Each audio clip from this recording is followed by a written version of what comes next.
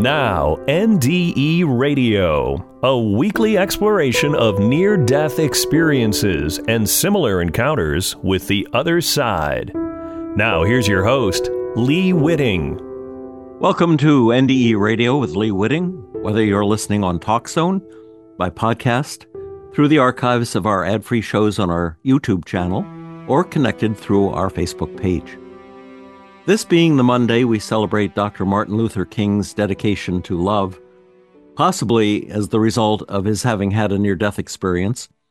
We're offering this encore on Martin Luther King and love.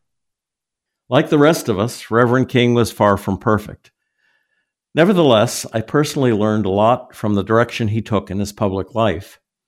During my student days at New York's Columbia University, I was fascinated with the revolutionary point of view voiced by Malcolm X and heard him speak in Harlem.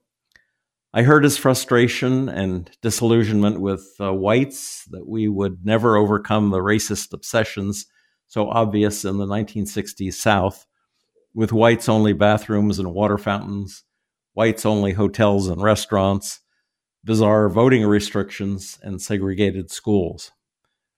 Drawing on memories of my own childhood NDE, however, I came to understand that Dr. King preached the truth, that as impossible as it seemed, love was the only way to actually heal the planet and our souls. I had marched for racial equality in New York and Washington protests of the 1960s, but it took until Martin Luther King's assassination on April 4th, 1968, to mature my understanding of what it was all about. So let me tell you the story of what happened to me on and around that date. At the time, I was 25, married. I had a full-time job as well, but it was the 60s, and 3 of my hippie friends persuaded me to drive with them to Acapulco, Mexico, to sample firsthand the potency of Acapulco pot. Driving day and night, we made it to the Brownsville border in 4 days, and shortly after that, we were living on a beautiful Acapulco beach with waves that came in 12 feet high and then broke like a waking dream at our feet. The dope was great, and every wave was a hallucinogenic dreamscape, with knights defending the castle walls at the top of each wave until the wave and the walls fell down. The fun ended for me when news came of King's death. Something in my mind shifted when I heard the news, and I packed my bag and with my last few dollars bought a bus ticket to Mexico City and airfare to Dallas, the only American airport I could afford. I had no idea how I would get to Philadelphia from there, but I had a few ounces of grass with me, and I thought I might trade that to hitchhike home. But when I landed in Dallas, something miraculous happened. Getting off the plane with all the other passengers to go through customs, I learned the plane's next stop was Philadelphia, the place I had to get to be with my family. So with a deep breath, a prayer, and no ticket, I reboarded the same plane and sat down in the seat where I'd been sitting. Amazingly, no new passenger had been assigned that seat. The stewardess recognized me and smiled. I figured she'd check some list and have me booted off the plane. Instead, she asked if I'd like another soda, another snack, and I smiled back and said yes. I've been a faithful, frequent flyer with that airline ever since. But I owe the memory of Dr. King's assassination to more than the luck of free airfare to get back home. My whole sense of responsibility to love over freedom clicked up a notch or two when I realized where I needed to be in light of what his death in the name of love symbolized. As I said, Reverend King was not perfect in his behavior, nor was I, but he was perfect in his perception that God is love, and love is the only real source of freedom there is. Several years later, I wrote the following rhyming memory. The day Martin Luther King got shot, I was in Mexico smoking pot. In Acapulco, more precisely, because Acapulco gold went nicely with crashing waves on western shores, cerveza, palm trees, open doors. Back then, of course, we weren't alone, for rich and poor came to this zone. When winter weather hit the east, Acapulco was a feast of music, palms, and lovely pot. In Mexico, we smoked a lot. A Smothers brother talked to me in the local bodega grocery about which strainer's best for straining grass. I thought with glee, this too will pass, but while it lasts I will enjoy, and love and peace I will deploy. I'd started out to do my part. I'd marched in Washington with heart-filled rage for all the civil wrongs on blacks whites said did not belong in middle-class society. They said, oh, sure, they can be free, but not to live like you and me. Just out of college in New York, a Harlem social worker dork, that was my first job, I hadn't more than clues to go on. I hadn't had abuse to grow on. But poor blacks there cut me some slack. They helped me, never did attack or mock me for my ignorance, a white guy in a white guy's trance. All over Harlem I was greeted with kindness and the whole hood's blessing. With my motorcycle, they weren't messing. Even earlier, I'd seen that more was in the cards and at the core. I heard the words of Malcolm X on 125th Street. He addressed the problems of the black oppressed. At the Hotel Chelsea, where I'd stayed, watching beats whose fringe would soon be frayed into hippies via LSD, blacks' visions, though, weren't quite so free. If they were black, they saw the light. They knew what lurked beneath weren't right. But I'd seen the goodness in these blacks. I'd hated racist lies, attacks. The lynchings then were horror-filled. George Wallace' sickness really chilled all hope for reason and reform. It's hard to change when hate's the norm. We marched as Quakers, and in peace we asked for justice for the least. But then in Memphis, bullets flew and Martin died, as if he knew he'd prophesied his death that day. Was the good he stood for blown away? Not so. As martyr he grew bigger, something J. Edgar didn't figure. But then to come with news he died, my joy in Mexico was fried. I headed back that very day, back to the battle and the fray of change that would not go away. No matter how the FBI or KKK tried to deny the rights, the humanity of blacks, already light shone through the cracks in walls once built to keep the order. I flew across the Mexican border, a sadder, wiser, troubled man. We all must do the best we can. Until the moment I heard the news of Dr. King's murder, I had naively assumed we were on the path to healing race relations in our country. With the Voting Rights Act, integrated public facilities, and new opportunities for public and higher education for blacks, I had thought all the marching and protests of the early 1960s were solving the divisions. If I'd had the wisdom to see forward to today, I'd have recognized how ingrown our racism can be, spanning generations and surviving the appearance of superficial change. So on this Martin Luther King's Day, let's apply what King learned, perhaps from a near-death experience, to the re-emerging of the racism of today.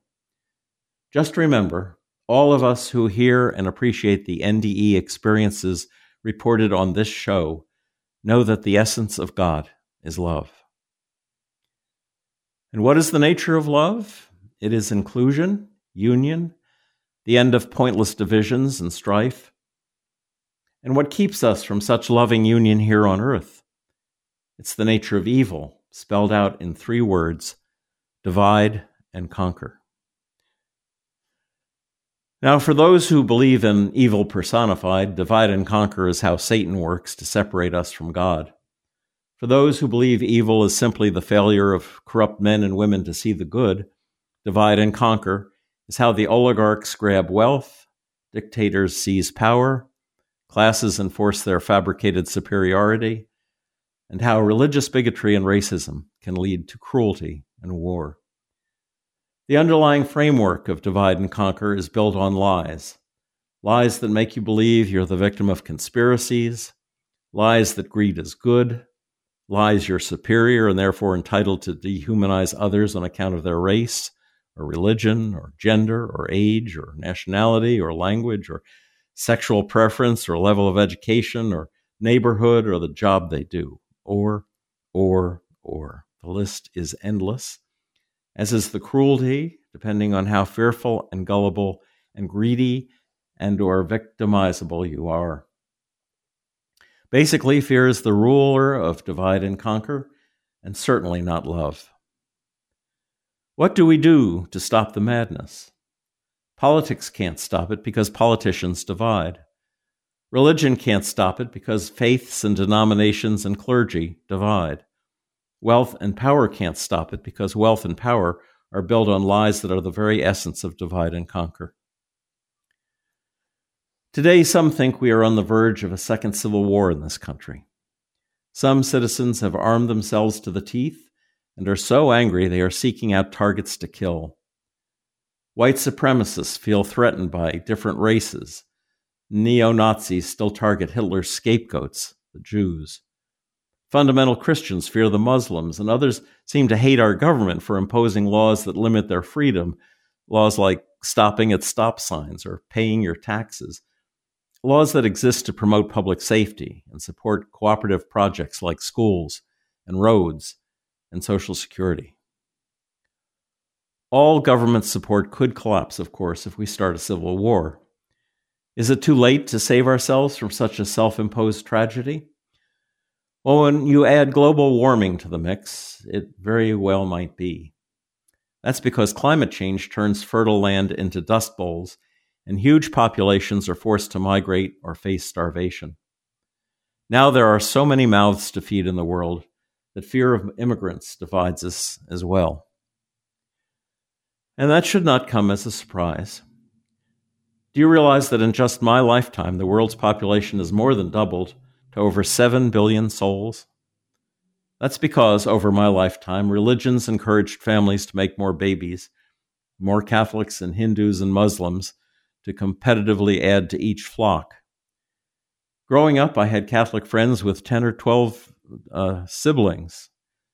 Today, most American Catholics only defy church dictums and go for quality over quantity, which allows for better health care, nutrition, education, and a healthy share of love for each of their 2 or so children born. With better birth control, we wouldn't need wars and plagues to keep limits on the population.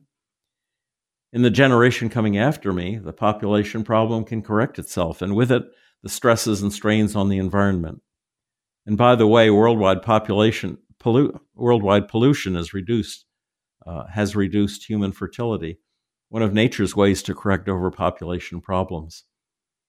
But effective birth control practices that reduce population simultaneously reduce the Earth's pollution burden as well, giving fertility a chance to survive. Effective preconception birth control would do away with the divide and conquer politics of abortion as well. So those are some of the problems we face on this Martin Luther King Day. It's the same problems I'd hoped to see overcome when I was in my 20s, and the intervening 50 years has only made things worse. But I remain optimistic because, as Plato observed some 400 years before Christ, truth alone is eternal. Everything else is only shadows. As NDEers know, the only truth is love. Love is the only source of freedom as well. Many of those people arming themselves with AR-15s and other assault weaponry say they are doing it to be free. But this is another lie of divide and conquer thinking. There was a story in the news of a man who refused to wear a mask into a store that required them, saying he was not afraid. "Why are you carrying that pistol on your side then?" the store manager asked, "if you're really not afraid." Love may make us more vulnerable to the world, of course, but that very vulnerability makes us heroes in the eyes of God. Open carry makes us part of the problem. But short of not arming ourselves to go grocery shopping, what can we do to reduce fear and grow love in the world? We have to love our neighbors as ourselves. "And who is my neighbor?" they asked Jesus. He told them the story of the Good Samaritan, how a man was beaten and robbed on the road and left for dead, and how other travelers, even a priest, walked by the injured man without helping him. But a Samaritan, a man of a different faith, stopped to help. Love reaches out past the divisions of religion, race, class, and culture to bring the light of God to where it's needed. Religions, too, are a big source of divide and conquer problems. A few months after I started doing NDE radio on TalkZone, my brother Chris sent me a joke he'd found that illustrates the divide and conquer of religions. It was attributed to Erno Phillips, and it goes like this. I was walking across a bridge one day, and I saw a man standing on the edge about to jump off. I immediately ran over and said, "Stop, don't do it." "Why shouldn't I?" he said. I said, "Well, there's so much to live for." "Like what?" "Well, are you religious or atheist?" "Religious." "Me too. Are you Christian or Jewish?" "Christian." "Me too. Are you Catholic or Protestant?" "Protestant." "Me too. Are you Episcopalian or Baptist?" "Baptist." "Wow, me too. Are you Baptist Church of God or Baptist Church of the Lord?" "Baptist Church of God." "Me too. Are you Original Baptist Church of God or are you the Reformed Baptist Church of God?" "Reformed Baptist Church of God." "Me too. Are you Reformed Baptist Church of God Reformation of 1879 or Reformed Baptist Church of God Reformation of 1915? "Reformed Baptist Church of God Reformation of 1915, to which I said, 'Die, heretic scum,' and pushed him off the bridge." Now, I was born in the 1940s when the so-called greatest generation of Americans was at war to defend our democratic way of life from Hitler's Germany, Mussolini's Italy, and the enemies in Japan, dictators who crushed individual rights in their countries as if they meant nothing. Today, there are dictators, despots, and bullies all over the world, just waiting to witness the end of democracy in America.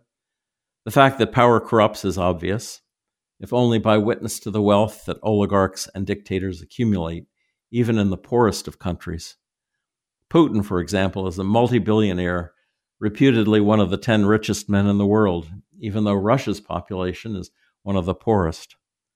Putin and his oligarch friends have robbed their country blind. With crimes that great, Putin can never allow an independent to run against him. Likewise, he can't allow a free press or unlimited internet or street protests, or an independent legislature. In other words, anyone who values their personal freedom, and especially their right to own guns, does not want to live under an authoritarian regime like Russia's, or Hungary's, or China's, or North Korea's, or Saudi Arabia's, or any of the dozens of cruel and abusive dictatorships bullying and enslaving populations around the world. So who is your neighbor? The next person you meet, the person in front of you right now, anyone in need of your help as a channel of God's love. Most NDEers have a special gift to share by telling to others the story of their experience. As a hospital chaplain, I made frequent use of the near-death stories I heard to bring comfort to other patients in panic over their illness or as they lay there in fear of dying. That kind of powerful assurance that we survive our body's death is about as powerful a gift as anyone can give to another person, another neighbor. On the other hand, to quote Dr. King, our lives begin to end the day we become silent about things that matter. Lest you think today's show has nothing to do with NDEs, let me assure you that may not be true. In fact, I would like to suggest that there were at least 2 occasions in his life when Martin Luther King Jr. might have experienced an NDE or OBE. The first was based on an account of a time at the age of 12 when the boy allegedly attempted suicide. According to the story, King, who was supposed to be home babysitting his 6-year-old brother, snuck off to watch a parade. And while he was gone, his brother slid down a banister and accidentally knocked their grandmother unconscious.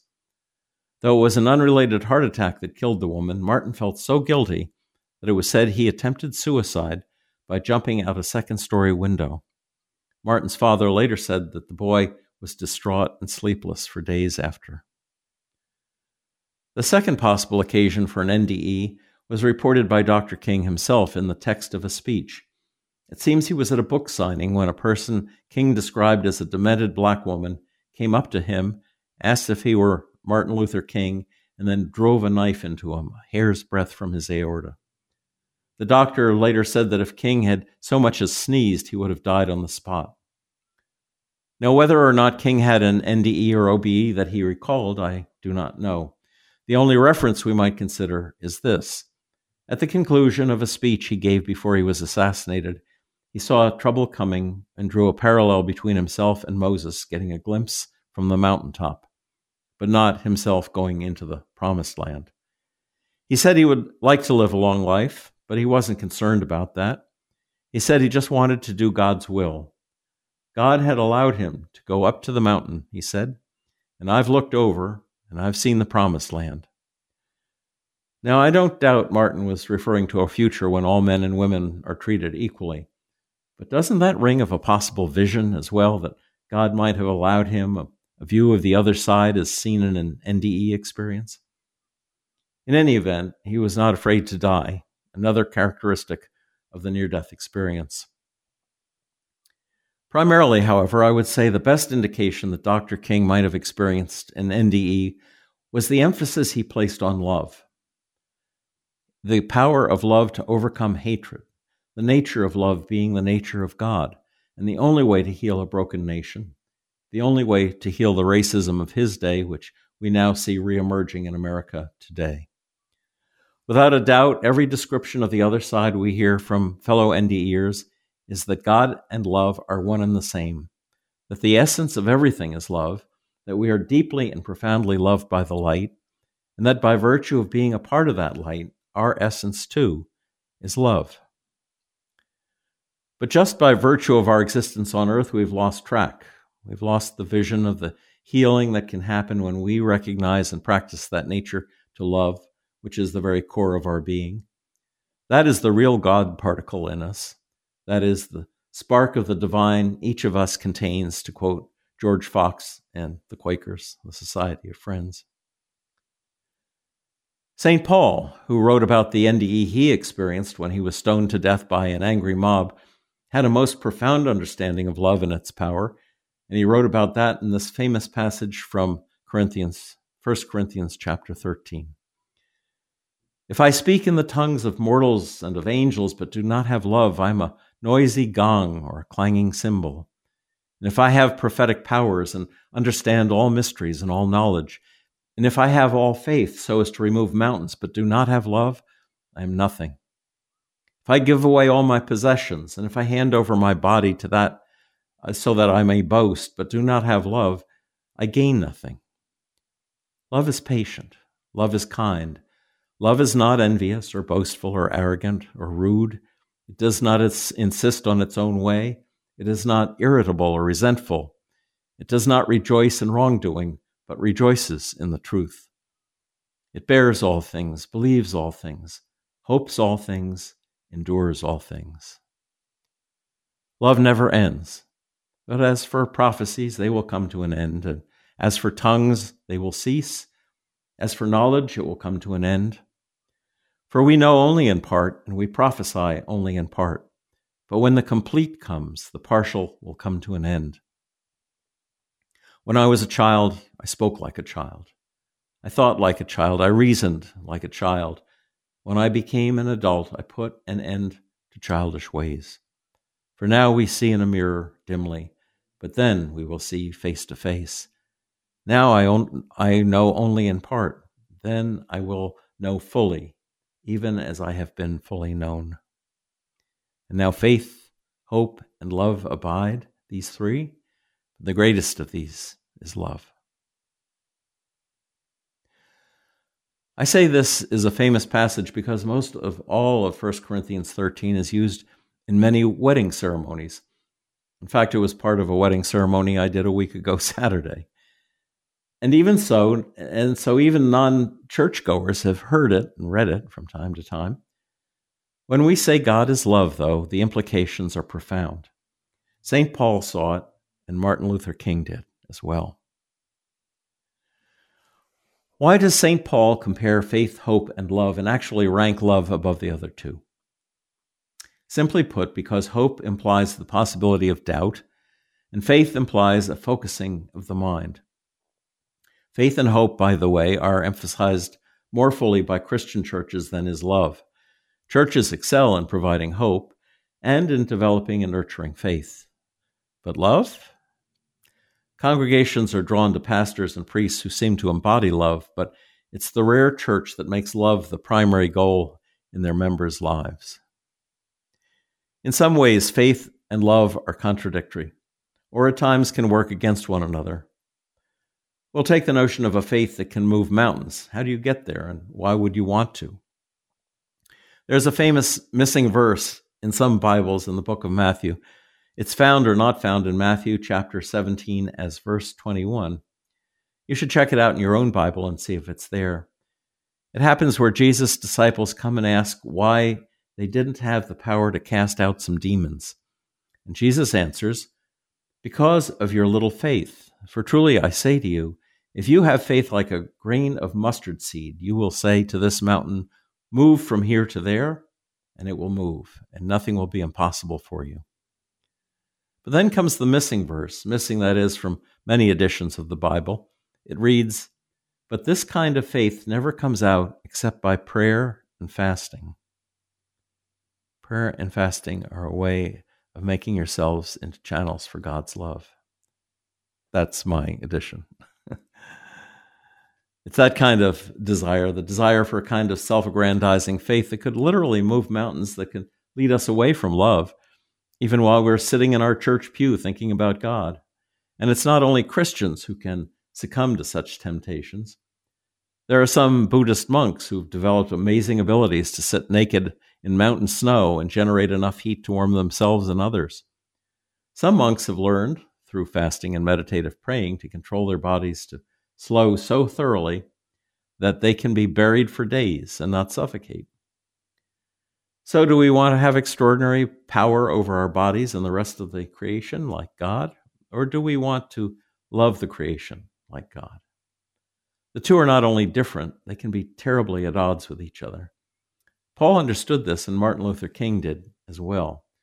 Unfortunately, many of today's Christians and others have opted for faith power instead of the power of love. And given our technological control over the physical world these days, blind faith in ourselves to make the right decisions often seems to go horribly wrong. And this seems to be particularly true right now. On this day set aside to honor Martin Luther King, I couldn't help but wonder what King had to say to his old enemies, to greed, to racism, prejudice, religious bigotry and hatred, and the threat of unbridled political power, the decline of the free press, and the failure of government agencies of the government that he was up against half a century ago. These same forces we are confronting again today. Well, to answer that question, here are some of the quotes attributed to Dr. King and to whom they might be directed if King were with us today. First, as a general statement to Muslims and Christians both, King might have repeated his observation that, quote, "Darkness cannot drive out darkness, only light can do that. Hate cannot drive out hate, only love can do that," unquote. And as an addendum, he said, "Let no man pull you so low as to hate him."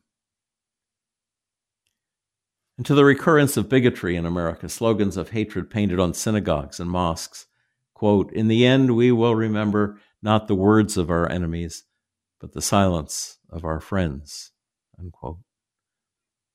And here's a quote from Martin that's appropriate to confronting China's Hong Kong, Assad's Syria, Putin's Russia, or any other dictatorship. Quote, "There comes a time when one must take a position that is neither safe, nor politic, nor popular, but he must take it because conscience tells him it is right," end quote. And also, quote, "The ultimate measure of a man is not where he stands in moments of comfort and convenience, but where he stands at times of challenge and controversy." And to the press, quote, "There comes a time when silence is betrayal," unquote.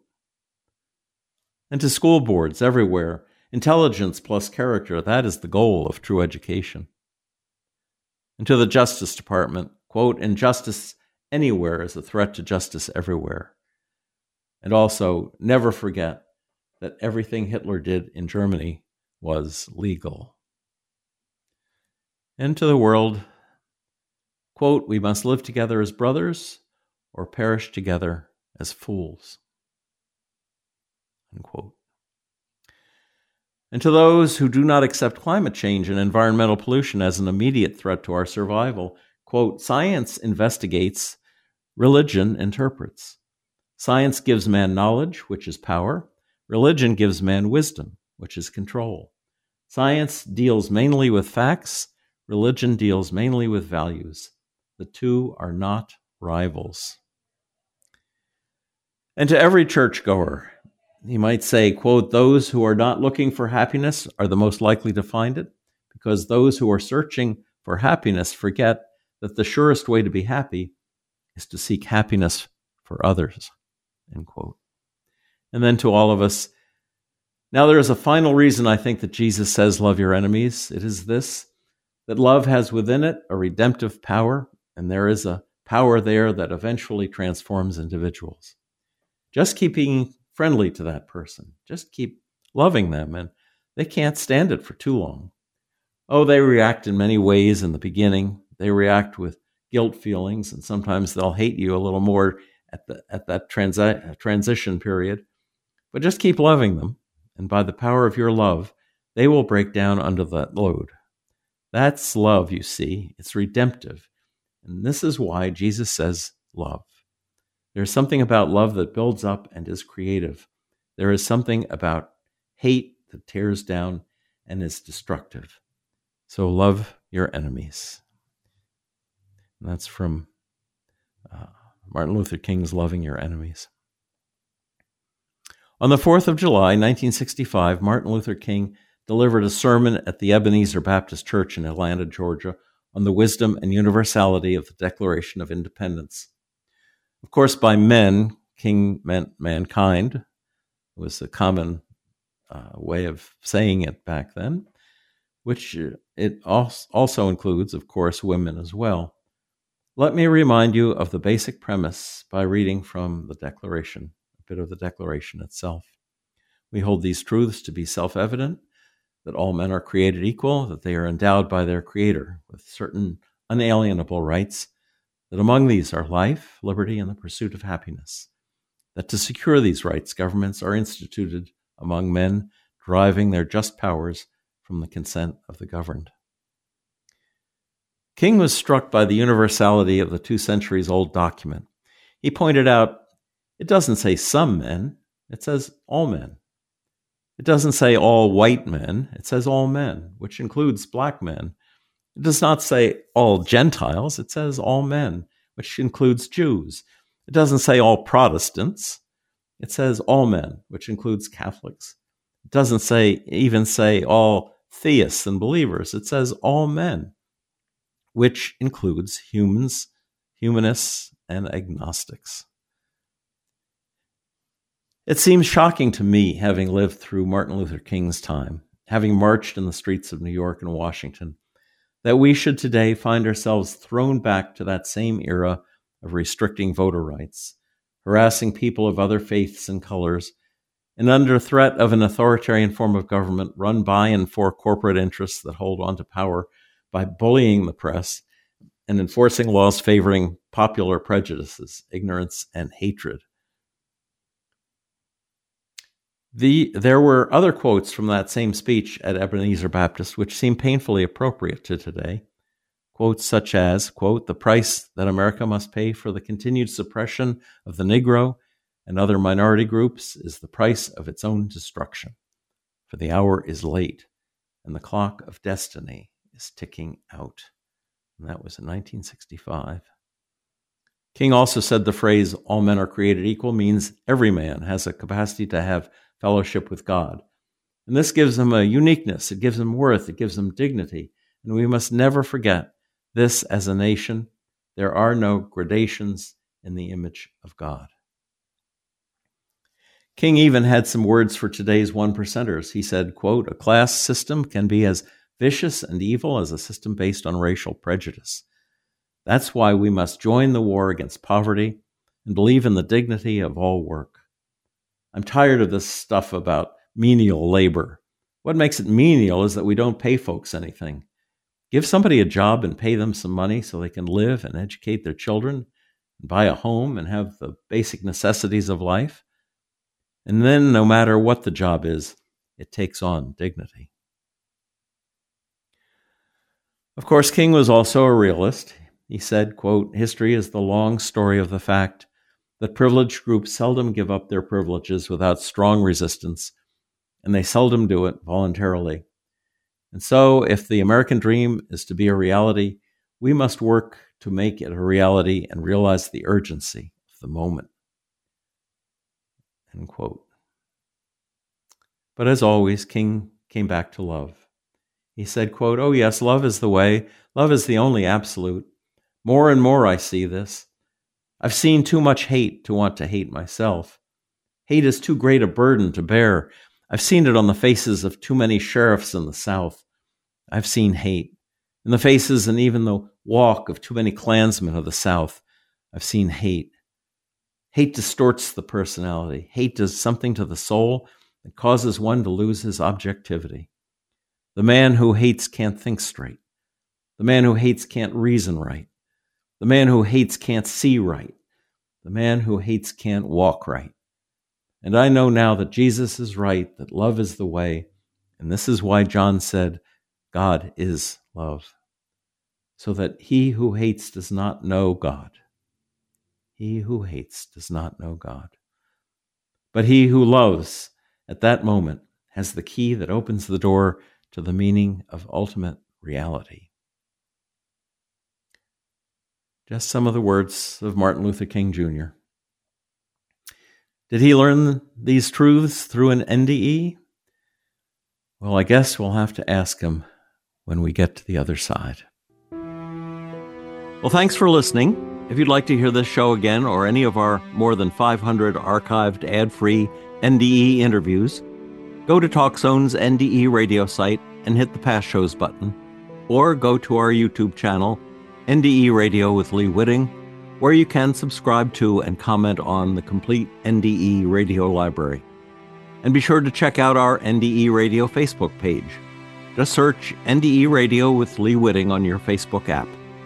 And listen next Monday, 11 a.m. Eastern at TalkZone for more NDE Radio.